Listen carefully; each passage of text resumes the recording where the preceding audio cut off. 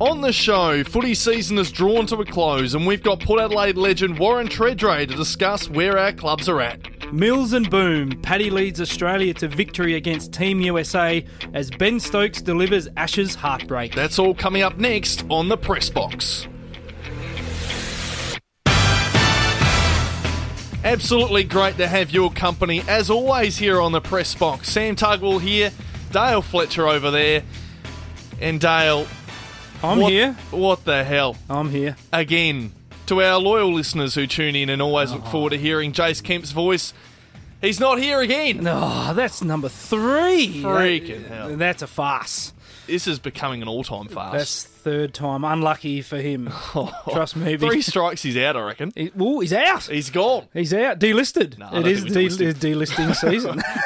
We love him too much. Bad luck to all those who are looking forward to Jace. He's not on air with us tonight, but he's had a big day. As of all of us on a Monday, it's been a huge day for footy. And I tell you what, that's why we brought in the big super sub for today. And I think we really want to dive straight into all the footy, don't we, Dale? I think just bring in the super sub. Bring in the sub rule. Bring him in. Stuff it. All right, the vest is off. I speak of the man who's sitting right across from me as we speak. Port Adelaide legend, goal kicker at Port Adelaide for many, many years in the modern era in the AFL. And I'll tell you what, he's also now just making a huge impact here on 5AA and on Channel 9 on telly every single night. I speak of Warren Gary Tredrea. Tredders, welcome to the show, mate. Hey, first and last time, it'll be good, boys. Joking. You don't want to be a friend of the show? No, absolutely. I'll be a friend of anyone. I don't have too many, so it'll always be good. Hopefully this works out all right. No enemies here. That's what it's about. Hey, mate, great to have you. We're in the 5AA studio. You sit in that very seat every single week. You're enjoying his first year here? Yeah, it was good. It's sort of back to where it all started for me. So I started, obviously, work at 9. I started at 9, did a cadetship back in 2000 when I had a full head of hair and I used to put that cap on and get the blonde tips before it all fell out. So that happened a long time ago. And my first radio probably contribution was with KG and Cornsey back on Drive. Whoa. Back in the day when I was playing at Port, we'd come in on a rotation as you do as a youngster, and then that turned into a fortnightly rotation where I was contracted to the station. So that's pretty much back where it all started. Wow. Well, we're going to jump into maybe media stuff very, very soon because first we want to cover off all the footy. Now, this is gosh, good year, hasn't it? It's been a great year. Sensational. It's been a year and a Where half. do I renew my membership? That's right. I don't know how many people want to renew them. That's right. So where do you sit to start with? I suppose 2019. Give us a small wrap on Port Adelaide first. I suppose they've had a year under expectation. So are the Crows, but you're more passionate about Port Adelaide. Yeah, well, obviously, you spend 14 years of your career, and my dad played there, so it's always my club and always be the club I love. But with that comes a little bit of ruthless evaluation because you actually care a little bit more. Like for me, who works in this town and with 9 and AA and the advertiser, you sit back and you go, you got to do your job and you got to call it as you see it. But when you see Adelaide, if they play well or don't play well, it doesn't really concern me. I call it, as I said, it's a poor performance, a good performance. Geez, they were great, or geez, that wasn't good. But for me, it's like frustration that comes with Port. And I look at what they did, and this is not just, everyone says it's a Ken Hinkley thing, he made tough calls. Well, the footy department made the calls. It's not just down to one person. I've loved what they've done and blooded the kids and they've played the kids, so big tick there. But did I expect them to finish anywhere between 6 and 12? Yes. Did they finish between 6 and 12? Yes. Do I leave disappointed? Yes, because I saw them play in Perth on Good Friday. They won. They beat Geelong here. They've beaten teams which I didn't expect they would win, but then they've lost to teams and poorly where they haven't. So I think it's a C performance. It's a pass. It's barely a pass. Because I look at it and go, if you're harsh, you look at where they're at. Why are so many senior players not contributing week in, week out? That's the big bit for me. That's the question around coaching, the club's ethos, what they're doing inside the change rooms. Because the kids are boosted. You boys, you've seen the kids play. Yeah, Rosie Dersma Butters. They've played beyond expectation. Absolutely. But Ollie Wines hasn't. Tom Jonas first half of the season hasn't. Hamish Hartlett was missing, has been phenomenal. Boak was great from go to woe. Robbie Gray, we didn't see his best. Ryder, well down. Dixon, well down. A lot of players well down. So you've got to ask yourself, where is that? And for me, that is the bit that's failed. Now, former captain, premiership captain, what about co-captaincy? Yuck. Yuck? Oh, I think I actually think it was I've said at the time, I don't think it was a ruthless decision. I think Adelaide's the same. I think it lacked a ruthlessness, because if you felt Travis Boak, for what I hear, was sort of ushered to the stage that, hey, we've got someone to take over. And for me, that looked as Ollie Wines from the club's perspective. I was adamant Ollie wasn't 100% ready, because I just felt, whilst he's mature from day one playing a lot of footy, he hadn't had many real life experiences around football. Take that back now, he has. Had a water skiing accident, turns into a broken ankle, then turns into a broken thumb. Well, if anything's going to teach you some lessons, is having football almost taken away. And not from a permanent perspective, from a yearly perspective, to say he's now been, and I saw him leading into the final game of the season before. Saw him down at Henley Square. I lived down at Henley. I said, mate, it's been a horror, hasn't it? It's just snowballed. And he goes, yeah. And I said, you'll be better for it. Absolutely, because you've got to go through that. I also felt with Adelaide, they're almost like they put Sloan around Walker to support him. Well, Tex had done it for 3 or 4 years. So that says to me, it was a lack of faith in Taylor Walker. Yeah. So for me, if you lack ruthless decisions from a footy club, would that happen to Hawthorn? No, Bloody way. Absolutely No way. not. Sydney did it because Sydney started with it off the back of Maxwell. Yep. Start of 05, their captain retired through injury. They thought, no one's quite ready. We'll put in Kirk and we'll put in Barry Hall.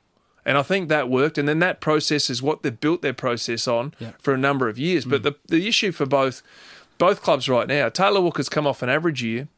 Sloan's come off a tough year and an average year from his personal lofty standards. Ollie Wines had an injury-interrupted year, and Jonas has had injury/form and then found form at the end. So I don't think it's been a win at all. So where do you rated Port Adelaide? Just not a pass, but Well, probably I think just it's a pass? I think it's a C. Both as well? I think you split it. I think their senior players are well down, but then they've, on the positive side to that, Boak's been back to career best, finally, after they put him back in the midfield. No coincidence for mine.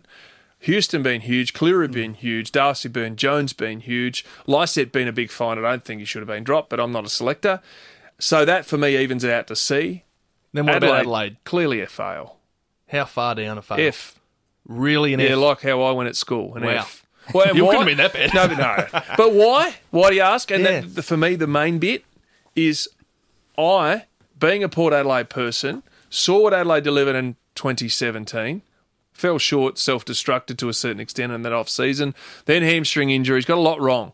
So for me, this year was the year for redemption.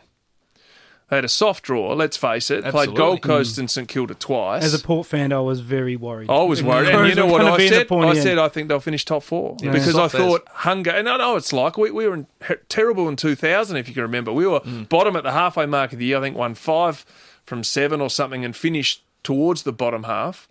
And then you launch yourself. You got extra pre-season, operations and fitness done early, extra 3 or 4 weeks of training and able to tape your training instead of rush it, like Perfect. no doubt Adelaide did in that post-grand final. And I expected them to launch, but it never got going. And for me, there's some big issues, and hence why they're now going for a full club review. And the first time in a long time, Adelaide's almost gone, yep, we're listening. Finally, we've been forced to listen. We can't...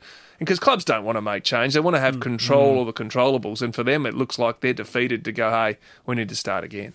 If you were a part of the Crows review, where would you start? I think it needs to be numerous things. I think coaching needs to be identified. And the dynamic. Does the senior coach rule with an iron fist and the assistants don't have enough say? I don't know. Are they good enough? I don't know. These are the things that everyone expects commentators and former players to know the answer. Only people who can go back in with all the information can find out. Development needs to be a focus, because I look at what Port's kids have done. You know, Chase Jones finally comes in, Fogarty come in. They don't come in with great form, but they came in with an opportunity. I called for it after the showdown. I thought Adelaide, they need a dynamic here. They're still going back to the same old, same old. Why are we seeing so many players not play to their career best level? Maybe it is their age. Who's controlled list management? Has actually Justin Reid had the full autonomy to make those long-term decisions on those contracts? Or did board members or senior officials come in and say, get that done? These are the things that need to be looked at. So it's an on-field and it's an off-field. Also, too, and I reckon Port need the same thing, and I haven't heard that they're having an external review as yet. I think they need to look at their due diligence and their board. You know, who's making the decisions here? Who made the decision to extend Ken as long as they did at the time when Gold Coast supposedly come in? Is the CEO in the role? Keith Thomas says he wants to stay and is contracted, here to stay. But where can you unearth where the development... Because clearly, we look at it right now and go, there's some stuff going amiss. Because you can't have teams play like Port yo-yo football, beat the best and lose to average, yet Adelaide be tipped to bounce and then just fizzle. So for me, they both need to go, hey, we haven't got the answers right now. We need to go and get the answers. And I think all the questions need to answer. But there mustn't be reprisal from this, because you need to be able to speak confidentially to say, this is what was suggested, not by this person, this was what's suggested, this is what's going on, this person hasn't done their job, this person doesn't support the players, this person, has lost feedback and doesn't listen. I think all that needs to come out, but it doesn't need to come back on the people, because if it comes back on people, you'll never get trust again, and I think that's one of the big issues Adelaide's got. So what are you outlined some of this in your article in Advertiser on Tuesday, which is fantastic. Who are some of the people... It was great. I know, you were happy about the time. Very good. Are you happy with some of the people who might be around the fold, or who would you at least suggest to conduct some of these? Well, I threw up some names that quickly came to mind. We've got the former AFL CEO living in this town, Wayne Jackson, who's probably happy in retirement and spends a lot of time down the southeast. He lives down at Henley, so he may be someone that might be going, hey, come and sit on this committee. I want to get your opinion. Another one's Rob Snowden, former Sydney footy manager and Port footy manager. I know really well. Was actually Phil Walsh's manager. Towards the end, good friend of Phil's.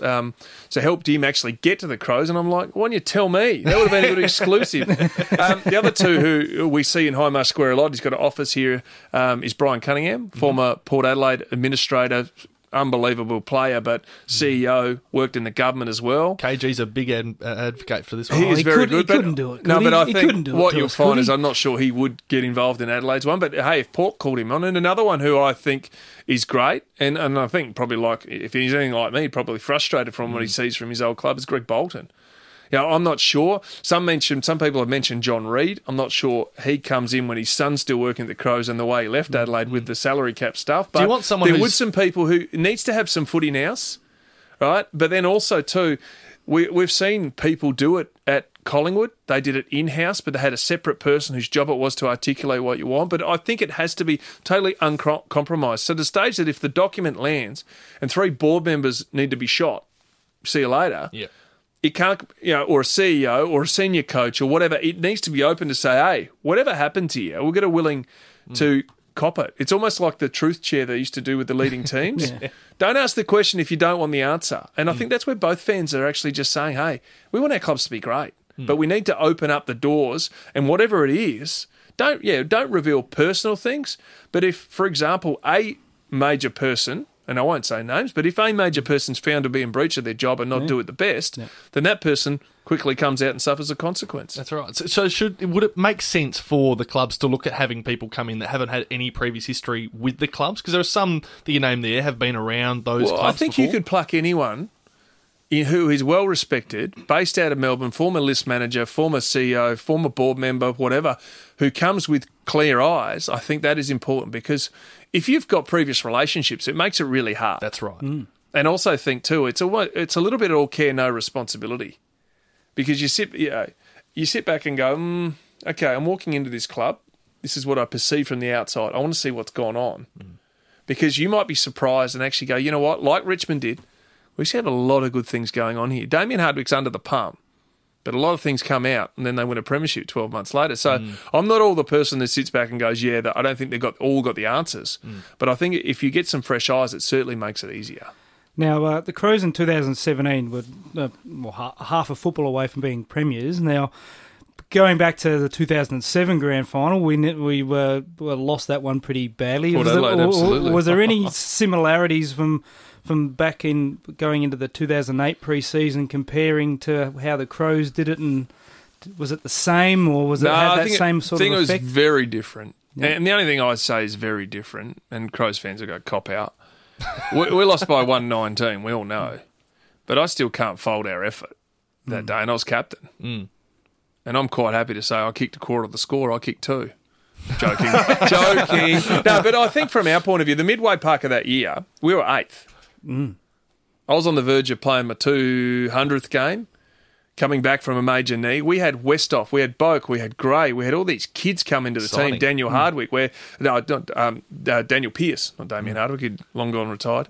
And I think we actually got on a run, and we beat Geelong and Geelong by a kick. We beat Brett Ebert kicked that was Kasisi, and down in Tassie. Brett Ebert kicked a goal with 30 seconds to go. So that was effectively 8 points that no one else was getting. Yeah. So we got to the stage where by the end of the year we're the second best team. We smashed North Melbourne in a home prelim, and we decided to mail it in.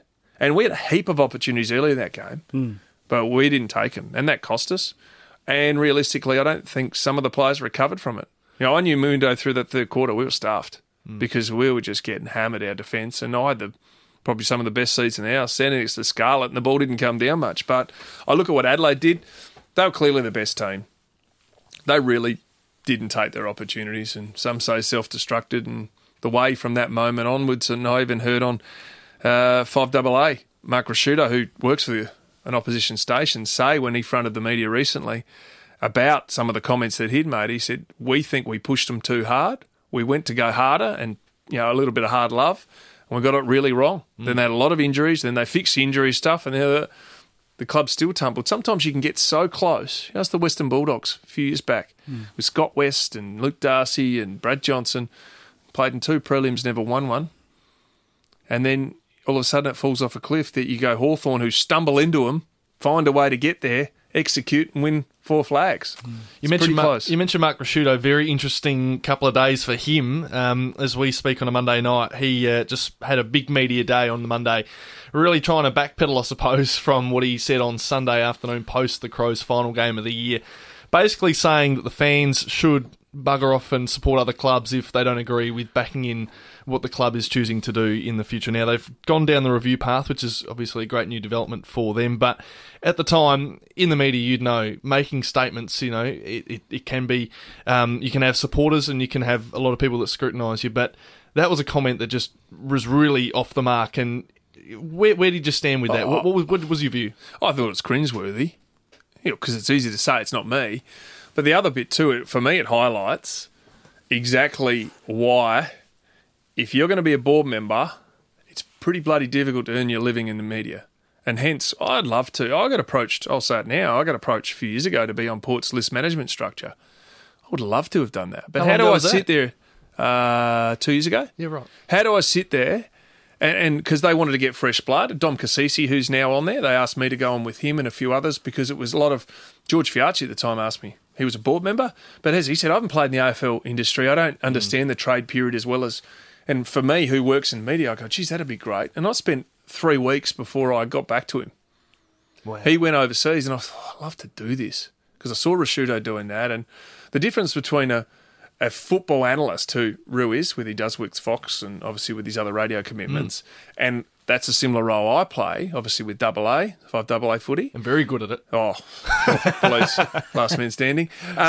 But the difference is, and Jason Dunstall, the Dunstall situation, he worked on radio and Fox footy for years, but it was Hawthorn's footy director with Alistair Clarkson.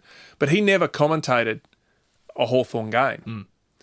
And even on grand finals, he actually wasn't a part of the call team. Straight away. Yeah. The difference between a Brayshaw and Eddie Maguire is they ask the questions. The Dunstall role, the Tredrea role, the Rashudo role has to answer the questions. So it's pretty hard, especially in a 2-team town, when you're commenting on the Port people who hopefully want to hear what I've got to say and probably don't want to hear what Mark's got to say because we're so parochial. And then if I'm working on Crows fans are going, why are we listening to this Port flog? Yep. When... You know what I mean? And on the other side, you know what I mean? Like it's a difficult role, and that's why I think I reckon it'll come to a stage potentially in the future where the AFL says if you're an official, one role, you either have to want to make an earn, or you're going to nominate your time, and maybe the footy director will follow the Western Bulldogs model where Chris Grant is actually a paid director of football. So I think that's a difficult one because when Rashudo, we love to hear his opinion. I like to hear what's happening at Adelaide. Of course. But clearly that was frustration, and clearly that was him wearing 2 caps, and then some of the comments that he's actually said this year, which is fair enough because I agree with everything. Fans are walking out of the showdown because they've been poor and they've been pathetic and someone's going to have to pay the price. But then from Adelaide's perspective is, do we want our football director speaking openly, honestly and effectively telling our coach, who he employs, what he should be doing. It's a fine line, and that's why I don't think you can mix the two. Not to mention, I think it's a conflict of interest. Well, hypothetically, if you did have a list manager's hat on, who stays, who goes for Port and the Crows? I think Ryder's gone. Yep. I think that's clear. I think Essendon and St Kilda have been chasing him. People talk about Port being offering a one-year deal. I don't think it's got to that stage because the clubs and managers chat and say, hey, we would probably look at a one-year deal, and they're probably looked out elsewhere. I think there might be potential if Pau Pepper wants to move on or seek more opportunities. He's been up and down like a yo-yo. Form hasn't been great, but opportunity. Also, too, I think Port has proved through Houston they need to get more kicks, better kicks involved. I think don't be surprised that someone of the ilk of a 30-year-older might go, and that could be a Broadbent. Right. Because out of contract. And you look at where Port's, there's a lot turning 30 next year. Off the top of my head, Sam Gray will be gone. Definitely gone. Definitely gone. Well, I don't think Port's tabled an offer, and 6 weeks ago we ran on 9 that Carlton was into him and the Gold Coast, and I suspect it could be a Carlton because you've got to also create some space, and this is the bit, I don't want to leave him. He averages 18 to 20 touches, can kick goals, but if you don't create the space, how does Connor Rosie become that linked midfield role, then get into the midfield? How does Butters evolve? How does Willem Drew get an opportunity? And I think that's the thing you need to look at. So if you look at the 30s, Gray stays, Boak stays. Westhoff, I think, we reported last week that he was close to hitting a trigger on severely reduced money than what he was on a few years ago. So they stay. Dixon turns 30. I think he'll be out of contract, I think, maybe next year with free agency. Rockcliffe is getting close to 30, a couple of years to go. Broadbent will be out of contract. Hartlett comes towards 30 next year. So you've got a lot of 28, 29, 30. So for me, a couple of those go, and I think if it's a Ryder or a Broadbent, that probably makes a little bit of sense. And let's face it, by the time this is, we record and we put this up, Port's having those discussions right now. So players will know in the next 2 days whether they got an opportunity or they'll have to wait for an opportunity or a potential opportunity or look elsewhere. I think Amon stays from what I hear. I'm not sure the reporting on that's been as I think there's more manager games. Yes. And you look at Adelaide, you go, guys had a great year, David McKay, coming off a long-term deal. Does he get a one-yearer? He deserves it. But then you got to look at the dynamics. How does Chase Jones get an opportunity in that midfield or that wing if you create him? Millerer, is he going to get stuck at half-back or is he going to become a wingman or an inside mid? Now, do one of the Crouches or Sloan have to be traded? I probably say no as yet because I still think they're bloody good footballers. But then you look on the other side. Okay, Jenkins looks like he's on the outer, so his Tex probably survives. But then you go Keith. The word on the street is that he's offered a poultice by the Bulldogs, and they've got big salary cap space, and they're offering in excess of $500,000 towards 6. Because long-term deal. Tom Boyd's off the books now. Yeah, they've got a lot of, and they've actually managed their cap really well with a lot of players. I think he takes the opportunity because you go, okay, what do Adelaide got? If you keep Keith, who's been great and had injuries, Talia's better. Let's face it. Duday comes back who's younger. Keith's the same age as Talia. Do you get to a stage when I was retiring where you lost Burton, you lost McLeod, you lost Edwards, Goodwin. you lost Goodwin all Drop in that off a same cliff. period. So you drop off the cliff. So I think what Adelaide will do is be really daring. They'll get involved. They'll start throwing some picks around. They'll try and get some players. But you got to look at Andy Otten's already gone. Douglas is a tough. It's the right call. Yes. But he clearly wanted to play on. But that's the call you got to make to evolve your list. And ruthless probably the call. decisions they didn't do 18, 12 months ago. What about Eddie? I think if Eddie's got a better opportunity, you release him.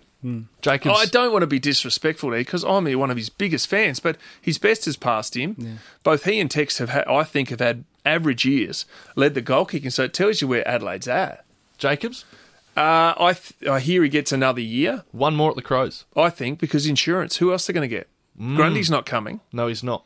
Well, unless Adelaide wants to pay a poultice. And for me, if I'm Grundy, and I hear that he might want to live in Adelaide post-footy because his partner is Adelaide girl and they want to live back here, Port's not going to throw ransom at him when they've invested at Lycett for half the money. That's right.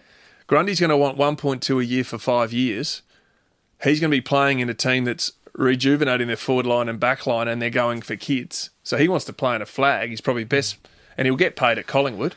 And I sit there and go, O'Brien has dominated most of the year, and all of a sudden, now Jacobs has got him sort of on the back burner. So I think that'll be a genuine fight that, I think O'Brien starts in that role, but I think you'll need Jacobs on reduced money to give you backup. And I think Adelaide need to go to the draft or get another ruckman in, because you look at the ruckman, there is not many ruckmen in the comp at the moment. Stephen Martin signed on again. If Ryder's going to get 2 years at either St Kilda or Essendon, I think he's past his best and got injuries, then that says to you that Mumford even got brought out of retirement to get back from GWS. And I know that GWS are into Jacobs, so he's going to have to make a call. Do I take 1 year on less money to go, or uproot your family with a young family to move? Does the Grundy decision change if Collingwood do win the flag? It might. This year? I think the difference for that, and the only way I look at it, because he's a free agent in 2021, end of 2020, so next year, you liken that situation to Wingart, Lockie Neal, and Dylan Shield. The reason why those guys moved is the picks. Those players were likely to move. The clubs knew that. They got better compensation than they would have in 12 months' time from the AFL's free agency compensation, and they were happy to let them go. Collingwood ain't happy to let him go, so they're not going to trade for him this year unless Adelaide offers up pick 3 or 4 or whatever it is, plus something else. It's going to take 2 and probably 2 first-round picks and something to get him in. So if Adelaide want to do that, Collingwood might listen if he's going to leave, but I think it's really unlikely. But the biggest thing I think has to change with free agency is the compensation's got to go. Yeah. If you left your job at the paper, or you left your job at Double A, and I left mine at Channel 9, do they get compensation if you leave? Absolutely not. I just don't get it. It's just that was just the biggest cop-out from the AFL to appease some of the clubs. Because at the end of the day, once you stop paying these guys, you don't own their rights. They own their own. And I think as soon as we get to that situation, I think it'll be better, because you'll create more opportunities. And I think on the other side, the players are going to lose the right, when they're under contract, to agree to a trade. It's the greatest farce of all time. If you sign over and get paid, like I do at Channel 9 every night, and I sign them and I get paid well and I'm happy with the deal, if I'm not performing, they should be able to ship me off to someone else, whether that's for a better compensation or a worse compensation than a payment. That's just no different to any other business out there. If someone's not performing in 5AA sales department, or the advertiser print man's not doing their job, what happens? Why is it players that go, no, I don't like that deal, I don't want to live there?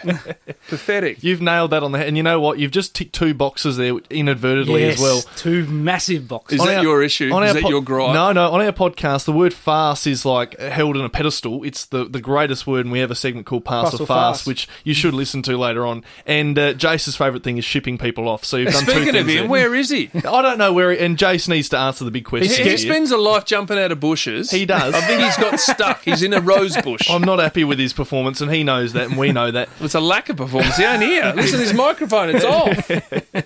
So, in-season trading, you'd be a fan? Oh, I think way we've got it is wrong. Because if we're going to pillage the local comps, and don't get me wrong, I've loved seeing young Noble play. Young Hosies gets an opportunity at North. Yep. And I love the fact Snelling? that Snelling, and then Snelling at Essendon. Yep. And then I love the fact that what club? Sydney recruits ruckman Noel but doesn't play him and plays Alialia as a ruck anyway. Right. And South Adelaide are pillaged. Poor Righty down there. I think and miss out by half a game. Yeah, it's just a raw. Yet if he was at Essendon, he probably would have played the last 10 games of the season because they didn't have a ruckman. I think I hated how the clubs have said we don't like it. The AFL's backed away. I would love to see the facts are you've got 40-odd players, including rookies. If you can't manage your list and you want to run at 100% cap, why don't you run at 95? And then if you don't use it all, you get that under-over rule where you can protect your underspend and spend future, whatever you saved on top of in future years. Why not manage your list to say, if we're going to write ruckman, why don't we leave 50 grand as a minimum, base payment or whatever, or pro rata, so then we then can go to somewhere else in the system? Because too often we sit there and go, look at Port. You got Laddams. You got Frampton, who could play ruck. You got Lysett and you got Ryder.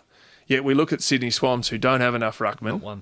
And they're not really going to challenge for the finals. Why don't we do what we do in... I'm a big Arsenal fan. Why don't we do in soccer and loan them out with an option for a third-round pick to purchase at the end of the year, or do a straight purchase? So we actually keep it all-encompassing. So it actually creates... The issue is around what areas do we need?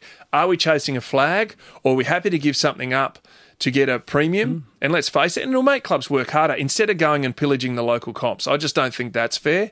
I just think if you're big enough and you've got a 40, 50, 60 million dollar footy, we're talking football clubs making money, full-time list managers, recruiters, they know who these players are. Why aren't they then given 2 spots for a senior rookie, like we saw with Port Adelaide with Cracker, played a few games, played in the system, helps being a professional. I think there's no reason why it can't already function well as a mid-season trade period, and trade period only, not a draft, a trade period where you can swap, give guys on rookie lists who are playing in the NEFL, not getting an opportunity for some reason because they're out of favour, put them on your list temporarily, then create some more movement like a soccer loan situation where you take on their salary, you got room in your cap, and then you give this person an opportunity, and who knows? How many times have we seen players, like John Blakey, for example, played at Fitzroy, went to North, played forever.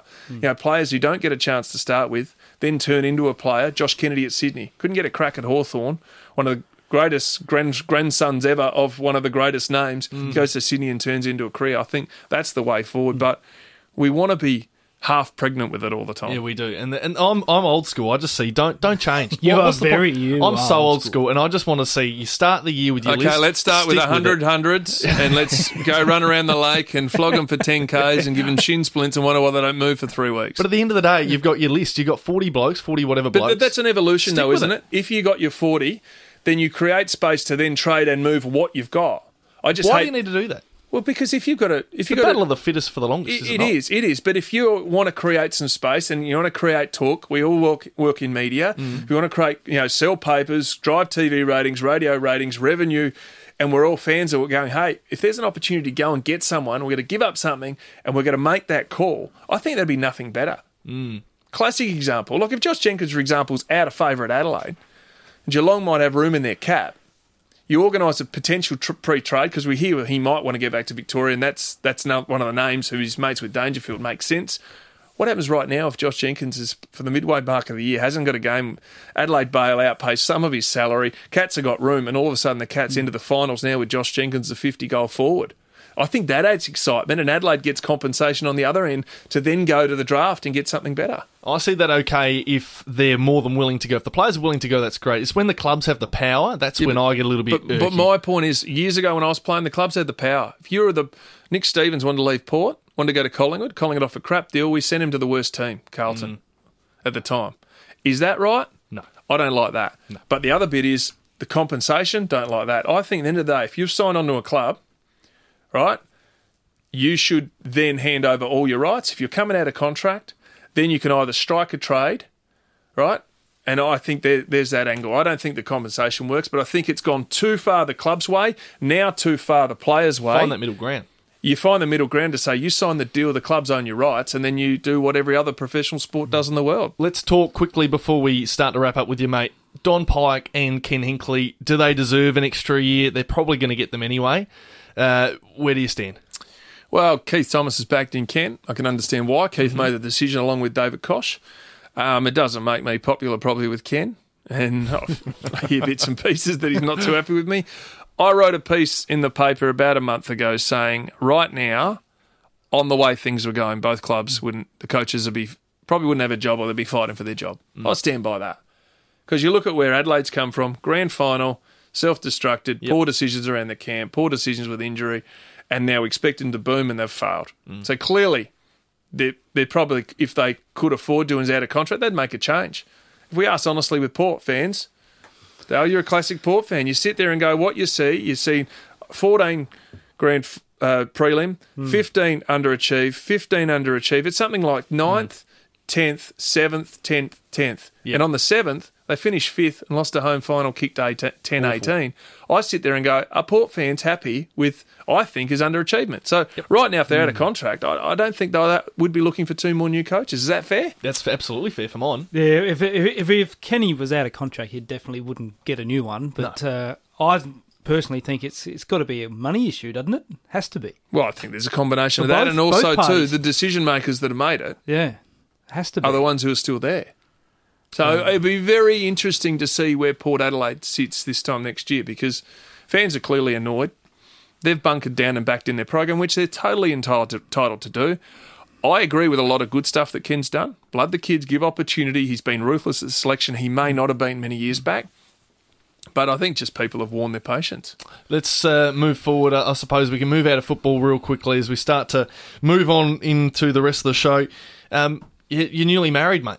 You're Yes. newly married. How's life? How is that for you? Well, we're going very well. We do juggle 5 kids, so I've got 3 and got 2 stepkids. How's a life with that many kids in the household? I've got 2 dogs and 2 birds too. Oh, goodness, mate. You know, those birds that sit on you, they're trained. So our house is chaos, but it's brilliant. I wouldn't change it. Is that a happiness tip? Oh, it could be. Does it keep you happy? Blakey will stitch me, no doubt. He's already said I can't keep women. Unbelievable. Now, you kept the wedding very, very quiet. Smart. And it just came out. And I reckon I was texting you about your column, and I reckon it might have been during the wedding. Is that true? Was that true? Probably. Oh. Did you get a quite relaxed comment back? It might have been nine drinks deep with the red wines. But I think the next day I was like, hang on, I might have been texting Tredders during his wedding. Probably. But, geez. Good column, though. Must have been a really bad column if he's texting me. Oh, dear. Well, I suppose it's really, really good to have you on, back on Double A. It's great to have you here on the press box as well, mate, chatting a fair bit of footy. I mean, this is just going to get nutted out for the next few weeks and months, and trade period's going to be nuts and all the rest of it with drafts and whatnot. But all I ask is one thing. Don't create a headline like a Mark Rasciuto on me. Oh, absolutely From what not. I've just said then. Why would we do that? Never. We would not do that. Liars. No, we're not going to do that. I write your headline every week. As we said off the top, we So want you friends get on the me in show. trouble. I always get shot not from the content, from the headline. That's me. There's one man. There's one man. Hey, Tredders, thanks for coming in, mate, on the press box. We love your company. No worries, boys. So good to have Tredders on with us on the press box as he wanders on out of the studio. Dale, we've got a board to continue on with, and Yeah, but first of all, yeah. he said fast. Pass or fast is coming up, and that was not scripted, everyone. That was not scripted. Wasn't part of the contract That's or any epic. deals. That was just straight off the bat. That was sensational. That was epic. Now, good on you, Tredders. He wanders out. He's pretty happy with that. He's contributing in such a significant way. Let's talk cricket. The Ashes was, I told you last week, Dale, you know how I want to draw parallels with 2005? You got the tests around the wrong way. I couldn't possibly draw any more parallels right now because this third test in Headingley was one of the most. It's the closest thing to Edgbaston 05 as you could possibly recall, especially in recent Ashes history. Unbelievable what we saw that run chase day 4 Sunday night. Early hours of Monday morning, there I was sitting in bed just with my iPad watching the final overs of the game and just on edge the entire time. Unbelievable chase from Ben Stokes. You didn't stay up and watch it, but No, I didn't. You caught up with it though. I did catch up with it. First question. Could you believe it? I suppose First question I have is your iPad still in one piece? it almost smashed it. Because if I was watching it on the iPad, it would have been about 500 pieces. The touch element doesn't work anymore. So for you, waking up in the morning, you would have expected to see an Australian win. Did you not? No, I didn't. No. I didn't, actually. Oh. And in our little podcast chat, I might have said that England are a chance you? here. Oh, I don't remember and someone who may or may not be here said, oh, you got no idea. Yeah. Well, hello, who Yeah. won? But got home from work Sunday night. I turned everything off. I think it was about 4 for 220 something, I think, or 230. Right. And Stokes was going. It was about 50 balls off for 2 runs or something at one it was point. 18 off 95 balls or something like that. And I said to myself, well, if we get him out, we win. Yeah. And went to bed, shut everything off, woke up, turned everything back on. We still didn't get him out. We lost. That was pretty much the story, wasn't it? Everyone else around him fell. And then it came down to those final few overs where obviously he said, I've got to get going. I've got to get some runs because Jack Leach isn't going to get the runs for me.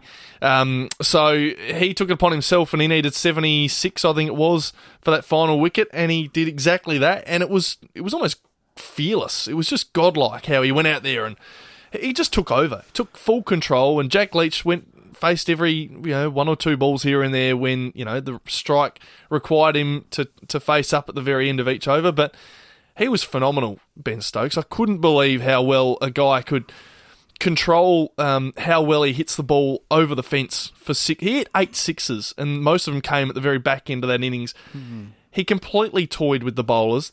Actually, the bowling was poor. The bowling was really poor, actually.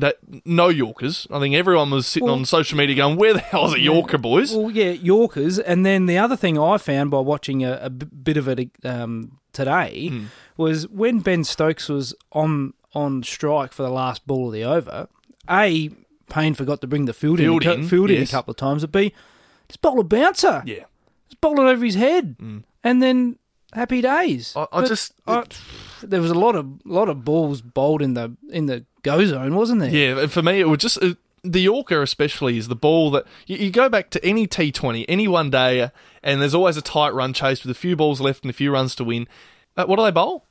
It's a Yorker every single time. It just got to me that they couldn't execute something as simple as that when the going got tough, and they really did struggle under the pressure. And even the very, very last ball, Pat Cummins, there's one run to win, and bowled this short wide thing outside off for Stokesy to smash through the covers and win it for him. I mean, they couldn't have got an easier finish. No, it was the bowling was not up to standard for mine, but bigger than that was the run out. Yeah, Nathan Lyon. Jeez, how he's going to get the boys going to get around him to pick him up from that, because that was his Herschel Gibbs moment. Yeah, that had 1999 World Cup written all over it. All it needed was Flem to roll it down. That's all it needed. To Gilly, just pick the ball up.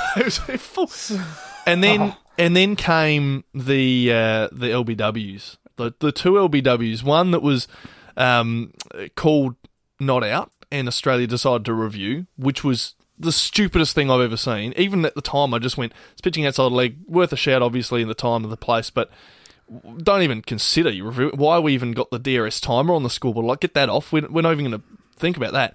And then the big T goes up. And I go, hang on, Timmy. It's not Timmy time. Just settle down. I know there's 8 runs to win for the Poms, and it's all getting close, and you're getting desperate, but you need to be smarter than that. There's going to be more high-pressure opportunities in the next over or two than any other time in this game so far, and he cooked it. But did he go thinking, right, this is the last chance?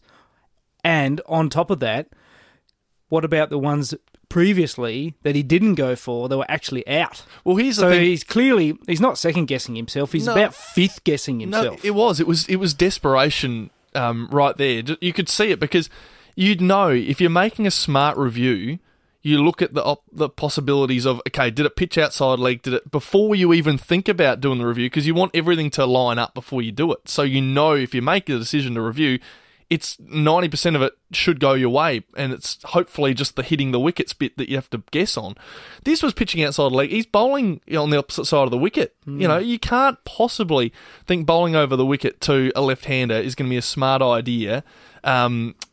Reviewing an LBW, because you knew where it pitched. So for me, I just got really frustrated with that.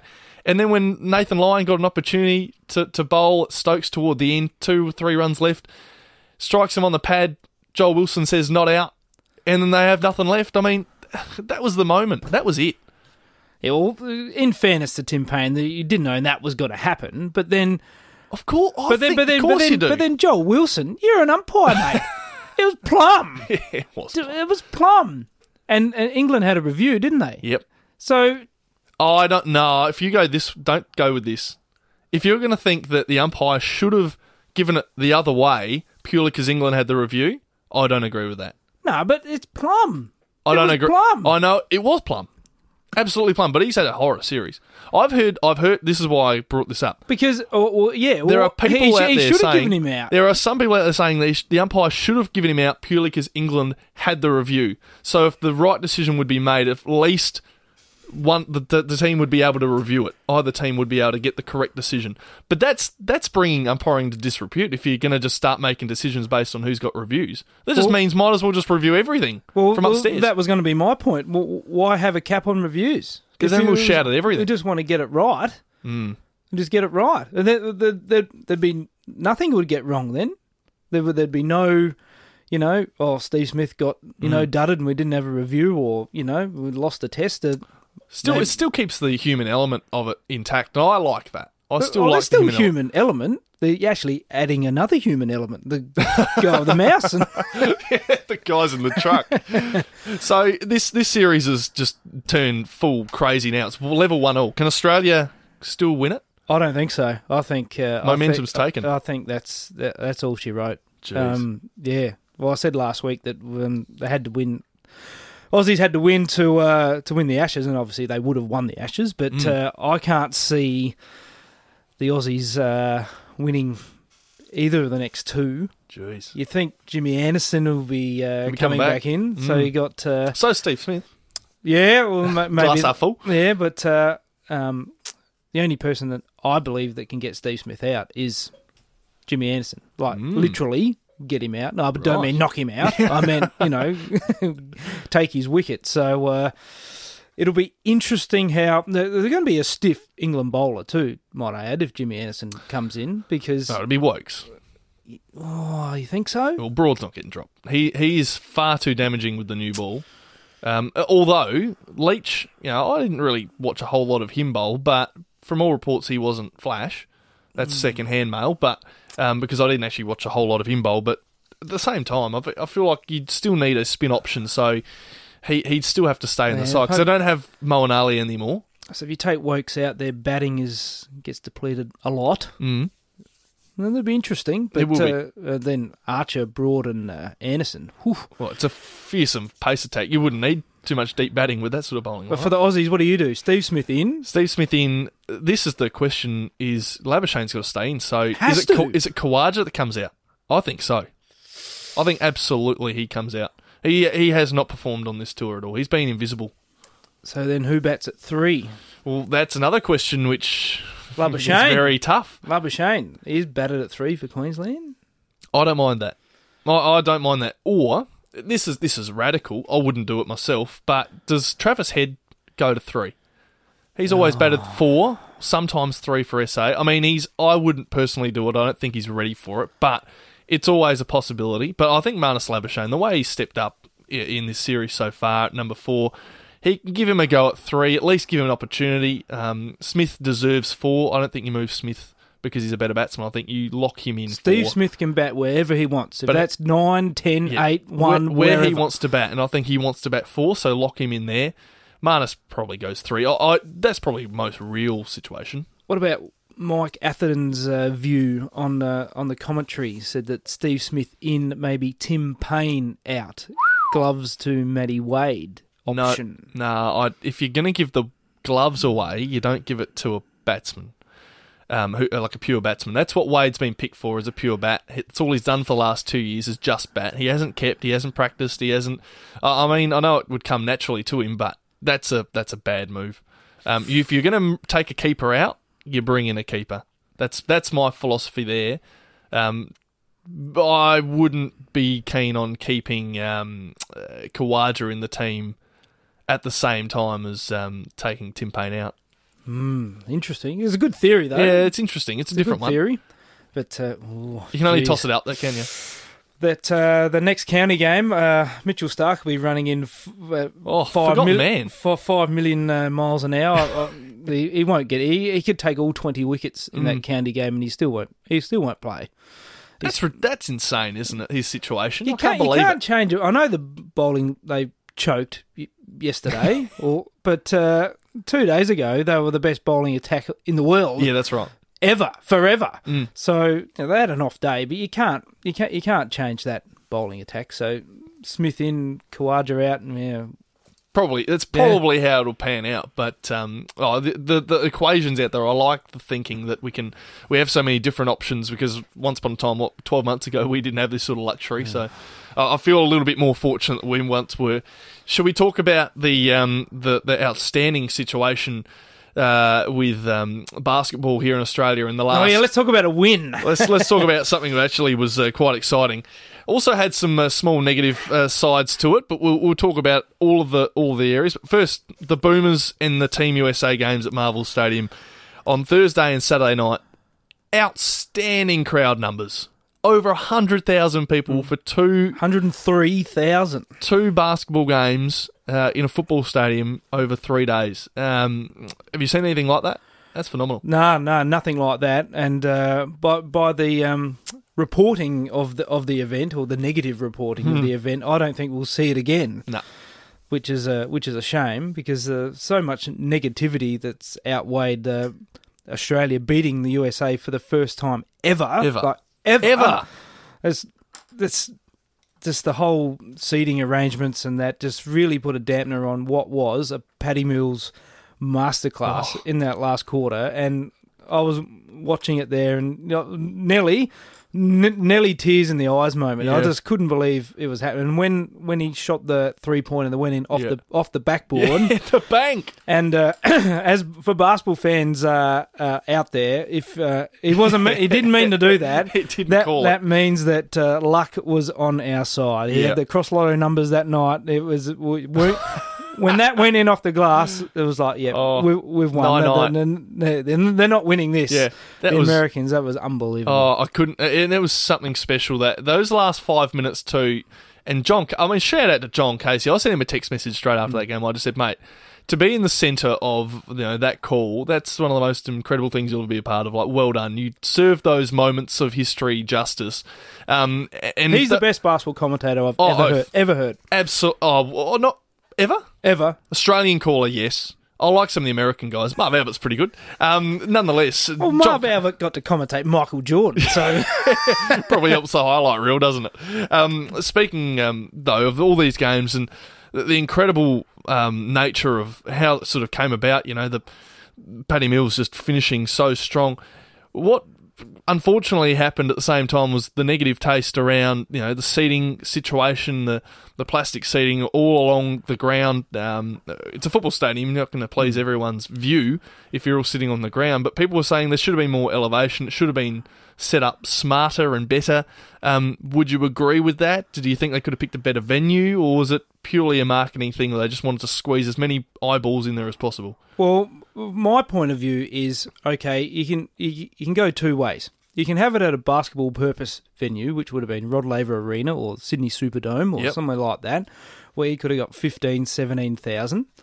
But then the tickets would have been astronomical because they would have had to make. You have to make money. You have to pay for everyone to come out and the whole box and dice. So the negative story then would have been, average Joe and average Mrs. Joe and the two kids can't go because it's 3,000, 3,500 a seat. Yep. But then if you're in the venue, you would have a perfect view. But okay, so let's think out of the box. Let's take it to Marvel Stadium, put it in the middle of a footy ground, and have 50,000, over 100,000 for two games. Like, you're kidding yourself if you're going to buy a ticket to a basketball game at a football stadium and think you're going to have the best seat in the house. Like, yes, I do understand that, the people were sitting on the plastic Bunnings chairs at the back. Zip tied together and, staring at someone's head. But, yes, I get that. But when you buy your tickets, do some physics. Do some physics about it. Like, you got to know the court. The court had to be raised. They can't play on the grass. No, they can't play on the grass. Marvel Stadium grass is a farce anyway.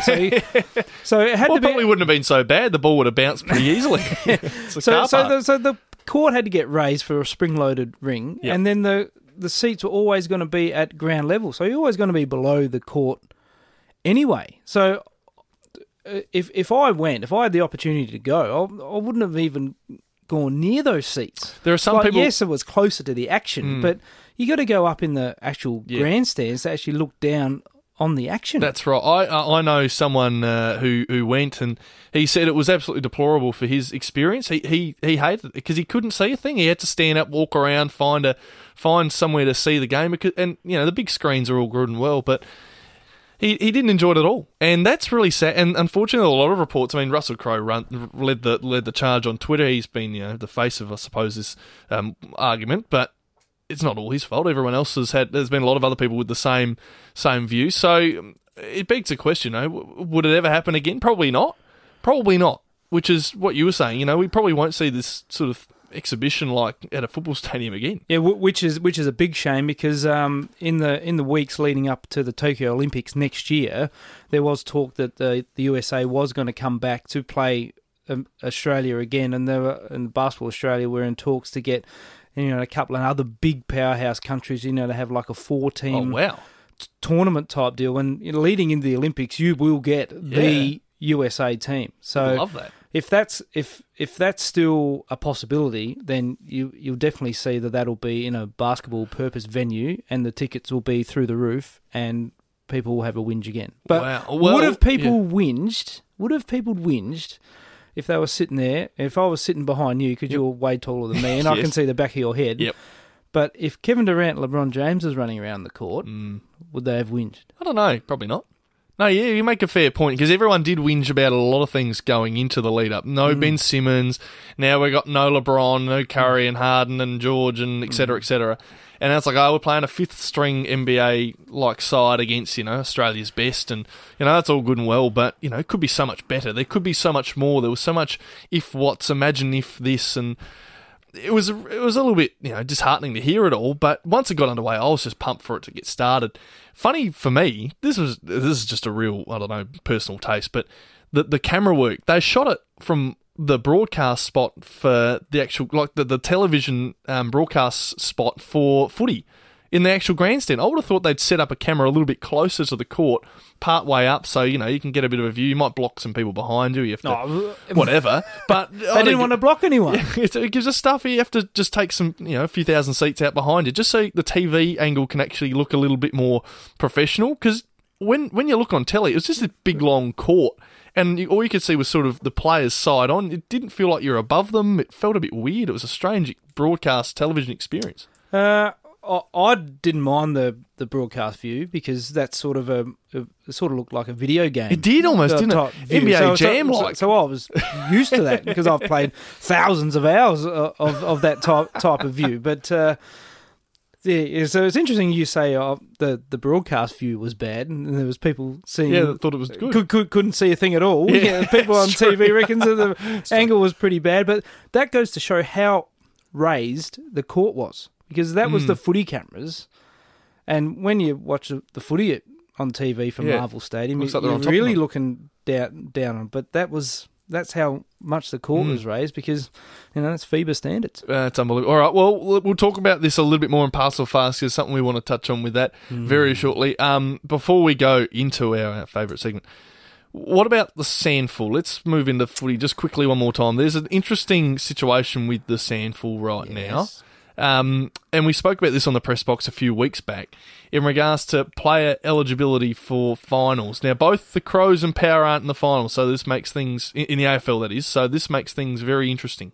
It does, and Port Adelaide actually play Adelaide in the qualifying final this week at Adelaide Oval. Saturday night too, so it's a good double header. So Nord play Sturt in the elimination final at 3:30, I think it is. Yep. And then Port Adelaide play Adelaide at 7 o'clock. So it's a perfect night. There's no excuse. Wonderful. No excuse. You got no no AFL on the TV, no Power, no Crows. You got no excuse to not be at Adelaide Oval on Saturday night if you're a Nord, Sturt, Port or Crows fan. So that's everyone in the state. So let's look at this situation. Port Adelaide has 20 qualified AFL listed players to play in the SANFL. The Crows have 18 options.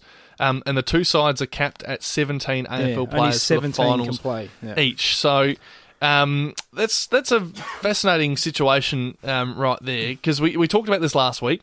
To be eligible, players have to have appeared in the SANFL for more games in the SANFL than the AFL games throughout the year. And for these two teams in particular, Port and the Crows, they have to have at least played 3 games since June 30 in the SANFL. So they've really put the rules pretty strict on them.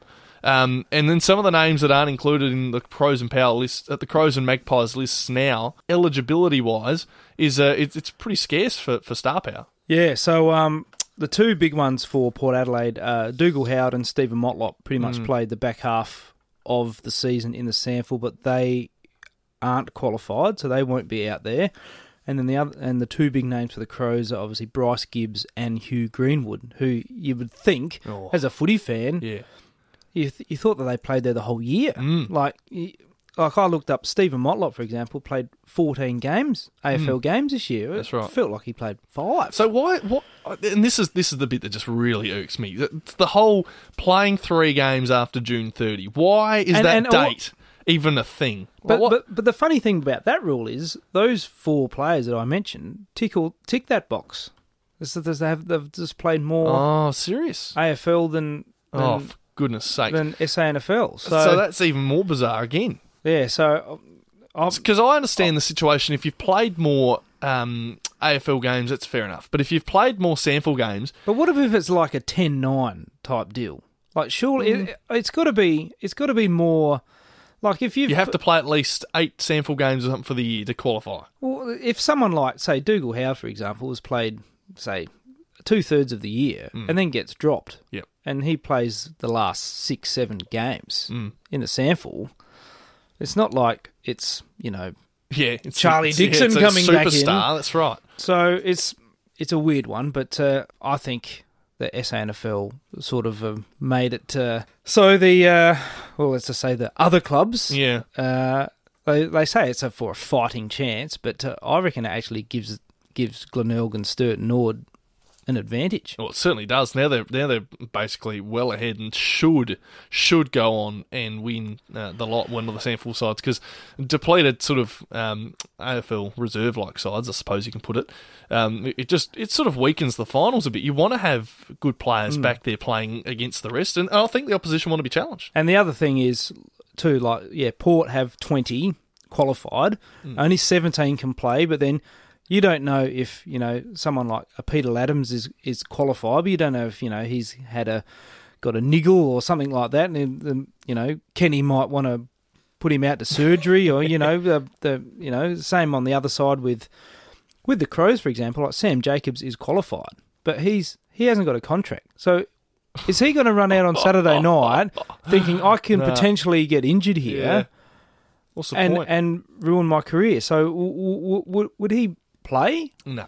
Probably not. Absolutely not. Not like, so the names are there and you're like, oh, well, that's a pretty strong team, but you look at that list and not everyone on that list is going to run out either. So it'll be interesting to see who runs out. But I think if I was a Glenelg fan, I would be very happy because I'm going to play either Port or the Crows in the second semi-final, and they're going to win that comfortably and go straight through to the grand final. Tip for the lot. I reckon Glenelg's going to win the lot, surely. It's Glenelg's to lose. Yeah, it is. That's right. That's not coming from a Port Adelaide, hate Glenelg standpoint. They've been the best team all year, and they deserve to be favourites, and they should be in the grand final for sure. Certainly will be. Okay, we would usually at this time in the show, folks, get on to doing our Root of the Week segment, which we do love.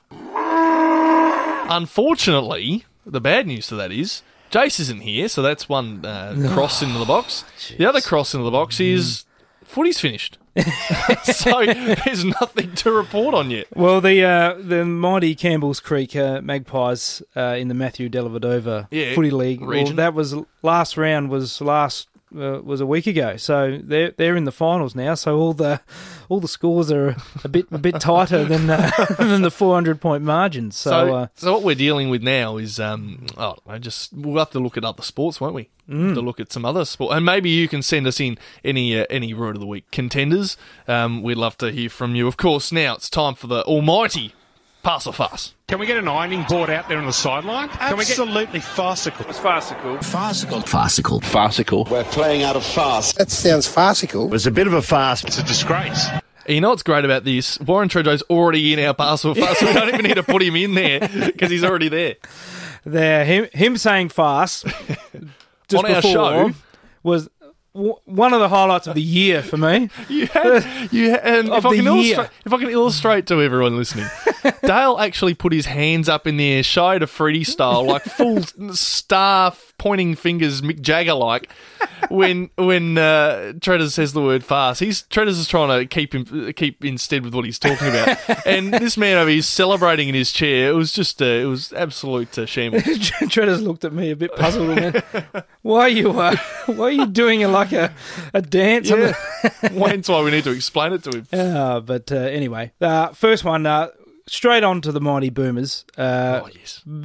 Beat America, beat our whipping boys, the Americans. Whipping. Jeez, they're arrogant. 1 out of 70-odd games or whatever it was. But after the result, can the Boomers win the lot? Can the Boomers be FIBA World Cup champions? Pass or fast? Oh, yeah, pass. For sure, they can do the lot. I'd love them to do the lot. I think everyone is riding on them now. Once we got that win, the belief started.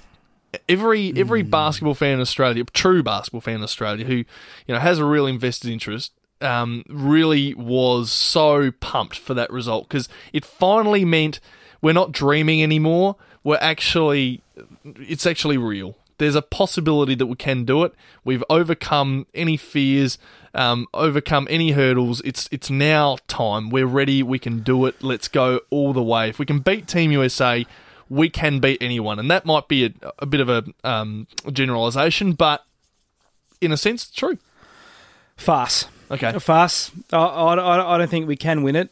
Purely for the fact of the matter is, yes, we've beaten Team USA. I reckon that was probably the worst time to beat them, just before World Cup. It kicks them in the backside. It does. For one. Fire, woken the beast. 2, every other country that we play against now are going to come out just that little bit harder, going, we're playing against a team that beat America. So every game at a World Cup is hard as it is. Now it's going to be even harder. Yeah. The Boomers, I don't think, can play the favourite tag pretty good. We're not front runners. In Rio, we knocked Serbia off in the pool section, and then fronted up against Serbia in the semis, and just had to win that game to get to the gold medal game. And we'd beaten them before. We'd beaten them 4 days earlier, and then lost by 30 points. Yeah, crumbled. 35-point turnaround or something. But it's a farce. We play way better as the underdog, and that's fair. I mean, we've always wanted to be the underdog because we love it and we sort of thrive off it. But yeah, I think if you put that in the perspective there, the fact if we were to take any favourite tag anywhere, we might fall behind a little bit. So I can see that, but I'd love to think that we've crossed that first hurdle. Now it's time to just make our mark for good on the world stage. The head says farce. The heart says pass. Yeah, that's right. And I'm hoping that maybe that result will obviously just nullify that favoritism tag, and they can go all the way. But sticking on the hoops thing, sure. Paddy Mills, I did tweet for the 2 followers that I have that read it. Go and follow Dale. Paddy Mills for Prime Minister after that final quarter effort, and he ticks all the boxes too, just quietly, Paddy. Is Paddy Mills the greatest ever Australian basketballer?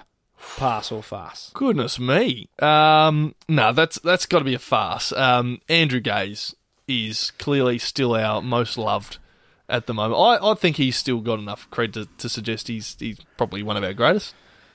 Yeah. I don't know if Paddy Mills has clipsed him, might do with NBA games, and he's got a ring, hasn't he? Yeah, so, I don't know. No, this is just Gaze's for got Australia. A ring, hasn't he? Gaze's got a ring. Yeah, Gaze, but for the same club as well, Yeah, actually Spurs. I reckon it's a pass. I reckon it's, and I'm even putting Lauren Jackson into this conversation. Oh, okay, no, yeah. So, you said greatest ever boomer, so that's not correct. But I'm changing it. The greatest ever Australian basketballer.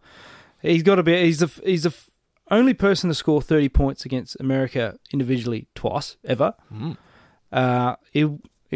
Touch wood, he'll be a four-time Olympian next year. Yep. Should have, well, you've just said, World Cup gold medal. Yeah, hopefully. And could have an Olympic gold medal. So if he ticks those two, then definitely. But I think that last quarter alone just gets him over. I know it was an exhibition game and stuff like that, but geez, Paddy Mills, I'm in love with him at the minute. Yeah, I think we all have a bit of a love for him right now. But if you're saying best Australian basketballer ever, then I'd definitely change my vote. Lauren Jackson has ticked every box more so far. So I don't think Paddy eclipses her at all.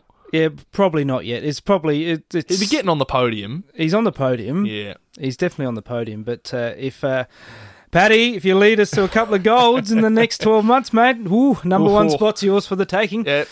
Rightio. Now, I hate this one, but I have to say it. Was Ben Stokes' innings Yes. last night Yes. the greatest Test match innings ever? Oh, freaking hell. It's right up there. Is it? I watched it. It was incredible. I think it's, before I say pass or farce, watching it live, there was a lot of disbelief of what he was doing. When you watch it the next day, you know England won, you go, sheesh, that's incredible, wonder how it happened. You watch it back and you go, geez, he's hitting them pretty well. You don't actually get the same sense of what it was like to be in that moment. Everything's riding on this current ball. The ball's coming down at him, and he just starts shuffling around in the crease, doing reverse sweeps. He's paddling things. He's smoking them over fielders on the rope, by a metre or two. The risks that he was taking for a good, especially that last wicket, were incredible. And the fact he went from gear 1, which was 0 off about 50 balls at one point, to 3 off about 70, and then started to slowly get into it, and then build a partnership with Johnny Bairstow, and then went on to do what he did with the tail enders and Jack Leach. I mean, it was something to behold. It was a very, very well crafted innings, one that will go down in the history books. I will say, pass to on the podium. It's I don't know. You'd have to weigh up a few others. I don't know if it's the best ever, but like Brian Lara's 400 is insane. A few other bits and pieces like that, but the meaning behind this test and where they came from, 67 all out, 67 all out, and they chased down 360 off. I mean, that takes, and he basically did it like the back half of this innings, or the back 2/3 of this innings was all off his bat. So all class, Literally. Yeah, all class. I actually think, no, it's a farce for mine. Okay. Everything's a farce. Yeah. Especially when it comes to English cricket, it's a farce. The hitting, yes, was good at the end, but did he just have a clear mind? Did he just think, it's over, I'm just going to have a swing here? No. And it was so calculated. But then when a few started to hit the middle, that's when the belief came.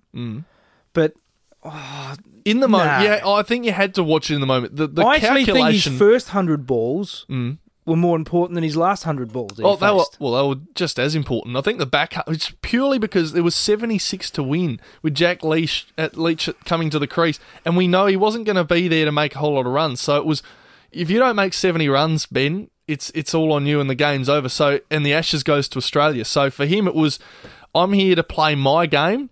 I'm going to do what I know best and how I feel I best play, and I'm going to take him on. It's the only way I can win this. So he did it, and he judged every ball on its merits, and he did it almost flawlessly. It was a drop catch and an LBW call against him, which could have basically gone the other way. That's right.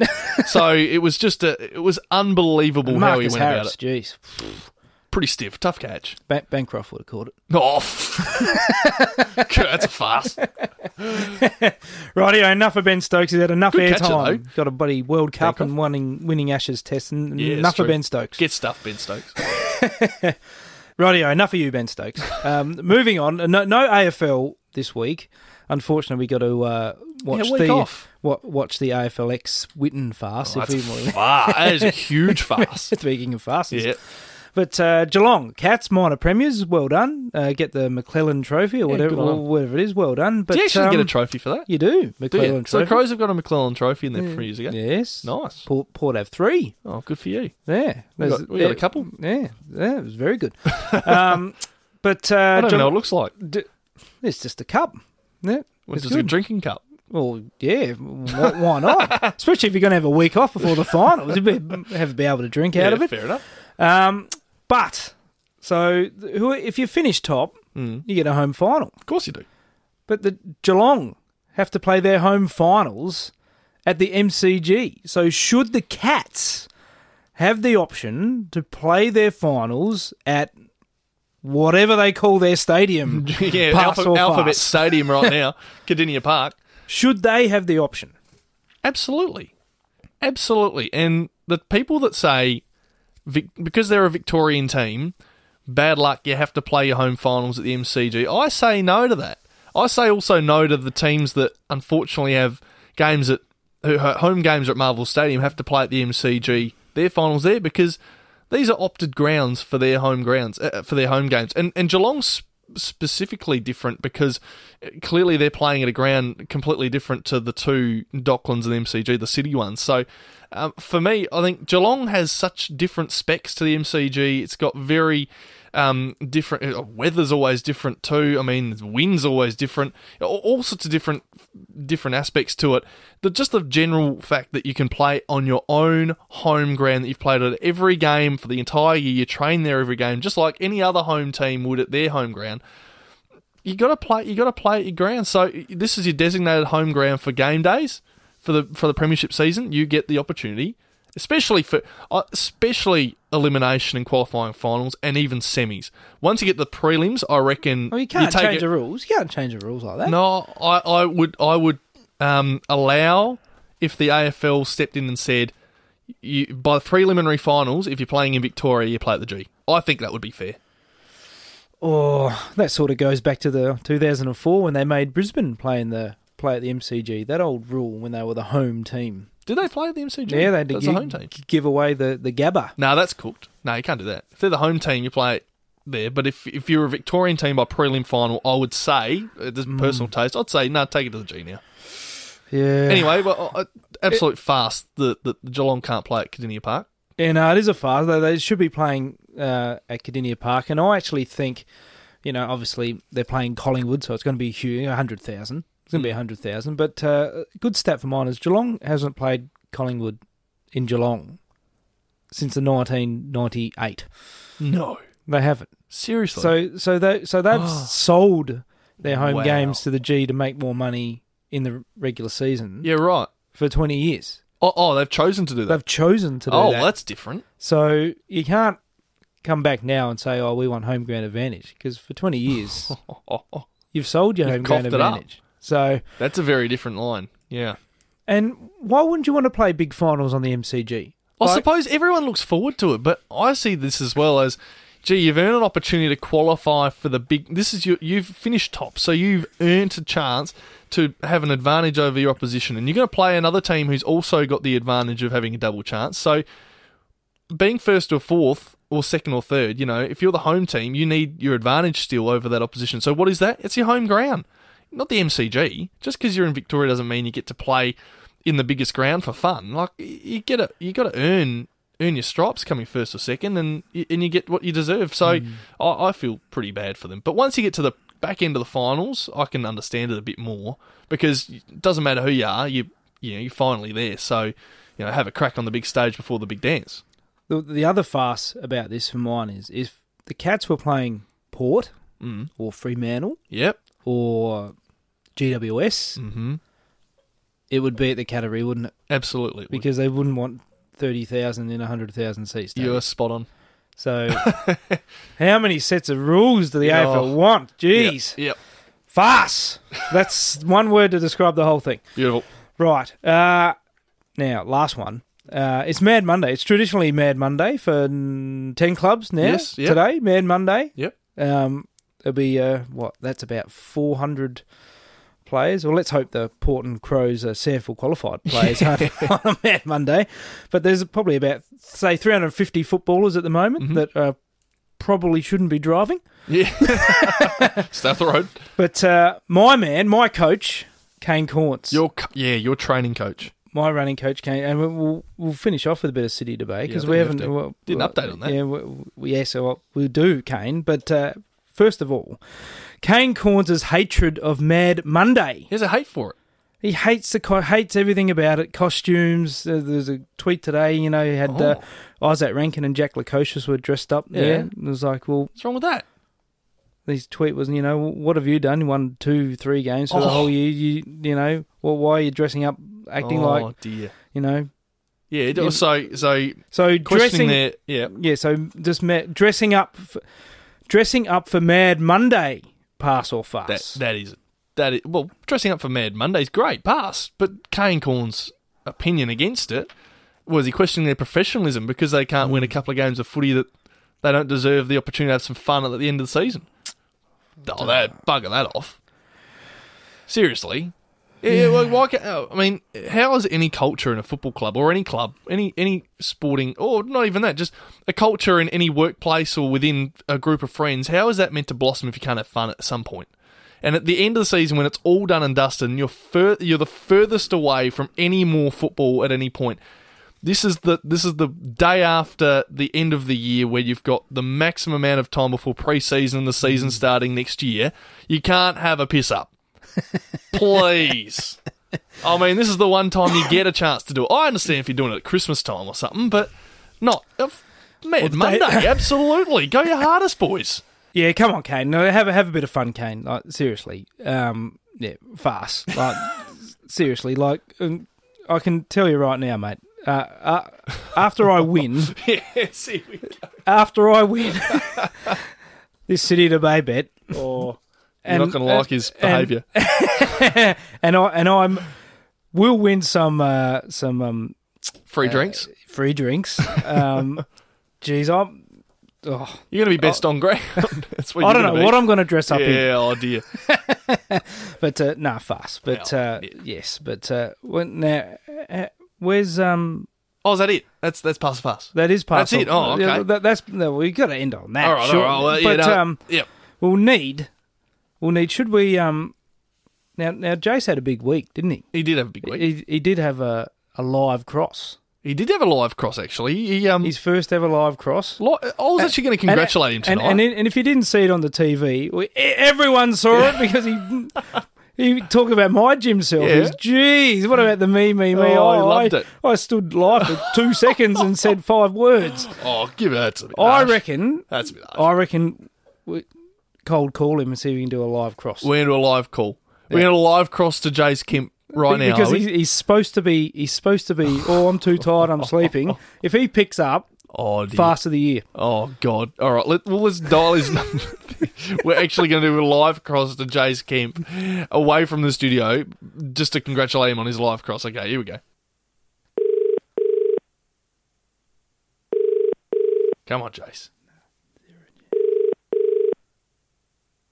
Hi, you've reached Jace. Unfortunately, I can't come to the phone right now, but if you leave your name and number, I'll get back to you as soon as possible. Thanks. Oh, Jace. Come on, mate. That's just deplorable. Bad luck. You don't get we're not going to leave you a message. You get stuffed. All right. Time to do our foot. Well, there's no more footy. With finals. No, there's footy. Sample. Oh, Sample footy. All right. Sample. We've got 2 games. All right. It's the big one. Your boys against my boys. The Crows and Magpies. Prison Bars. Crows should win it. Nah, Port Adelaide Magpies. Will they? Oh, yes. You're confident. Yes. All right, Sturton Norwood, sorry. Sturton Norwood. North or nowhere near the finals. Rock bottom.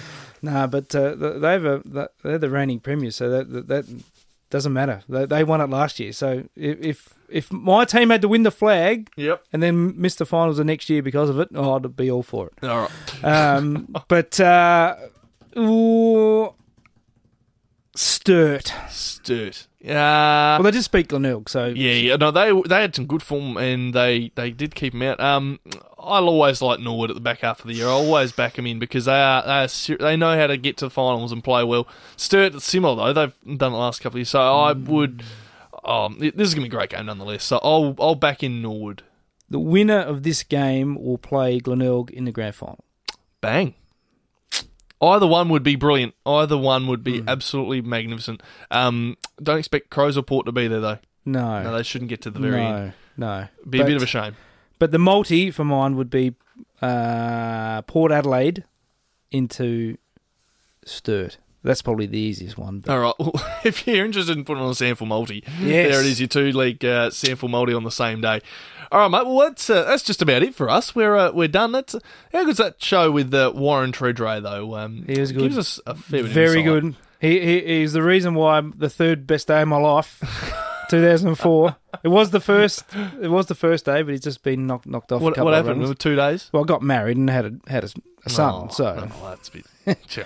But what about? Hang on. What about Jace isn't here, so he can't tell lies about his running training. But running training quickly. It's not going flash. It's I'll tell you very what, minimal. last week's episode was 18.56 kilometres. And can I just say, very big apology to everyone out there who had to put up with our almost 2 hours worth of rubbish. I suppose it was almost a feature film length. I looked up at my phone at one point, having a little listen back at one point, going for a little small jog, and went, "Oh dear, there's a small jog. There's more Nothing than small about the run. Oh, gee whiz! Oh, you having a big run? Well, I ran through the whole last episode. It was Freaking hell. 18.56 kilometres. Well, I can assure you, thankfully, this one is a little bit shorter. Thank you so much for everyone tuning in once again to the Press Box. We always love your company. We'll be back with Jace Kemp next week. And maybe, and plenty more on the Press Box as always.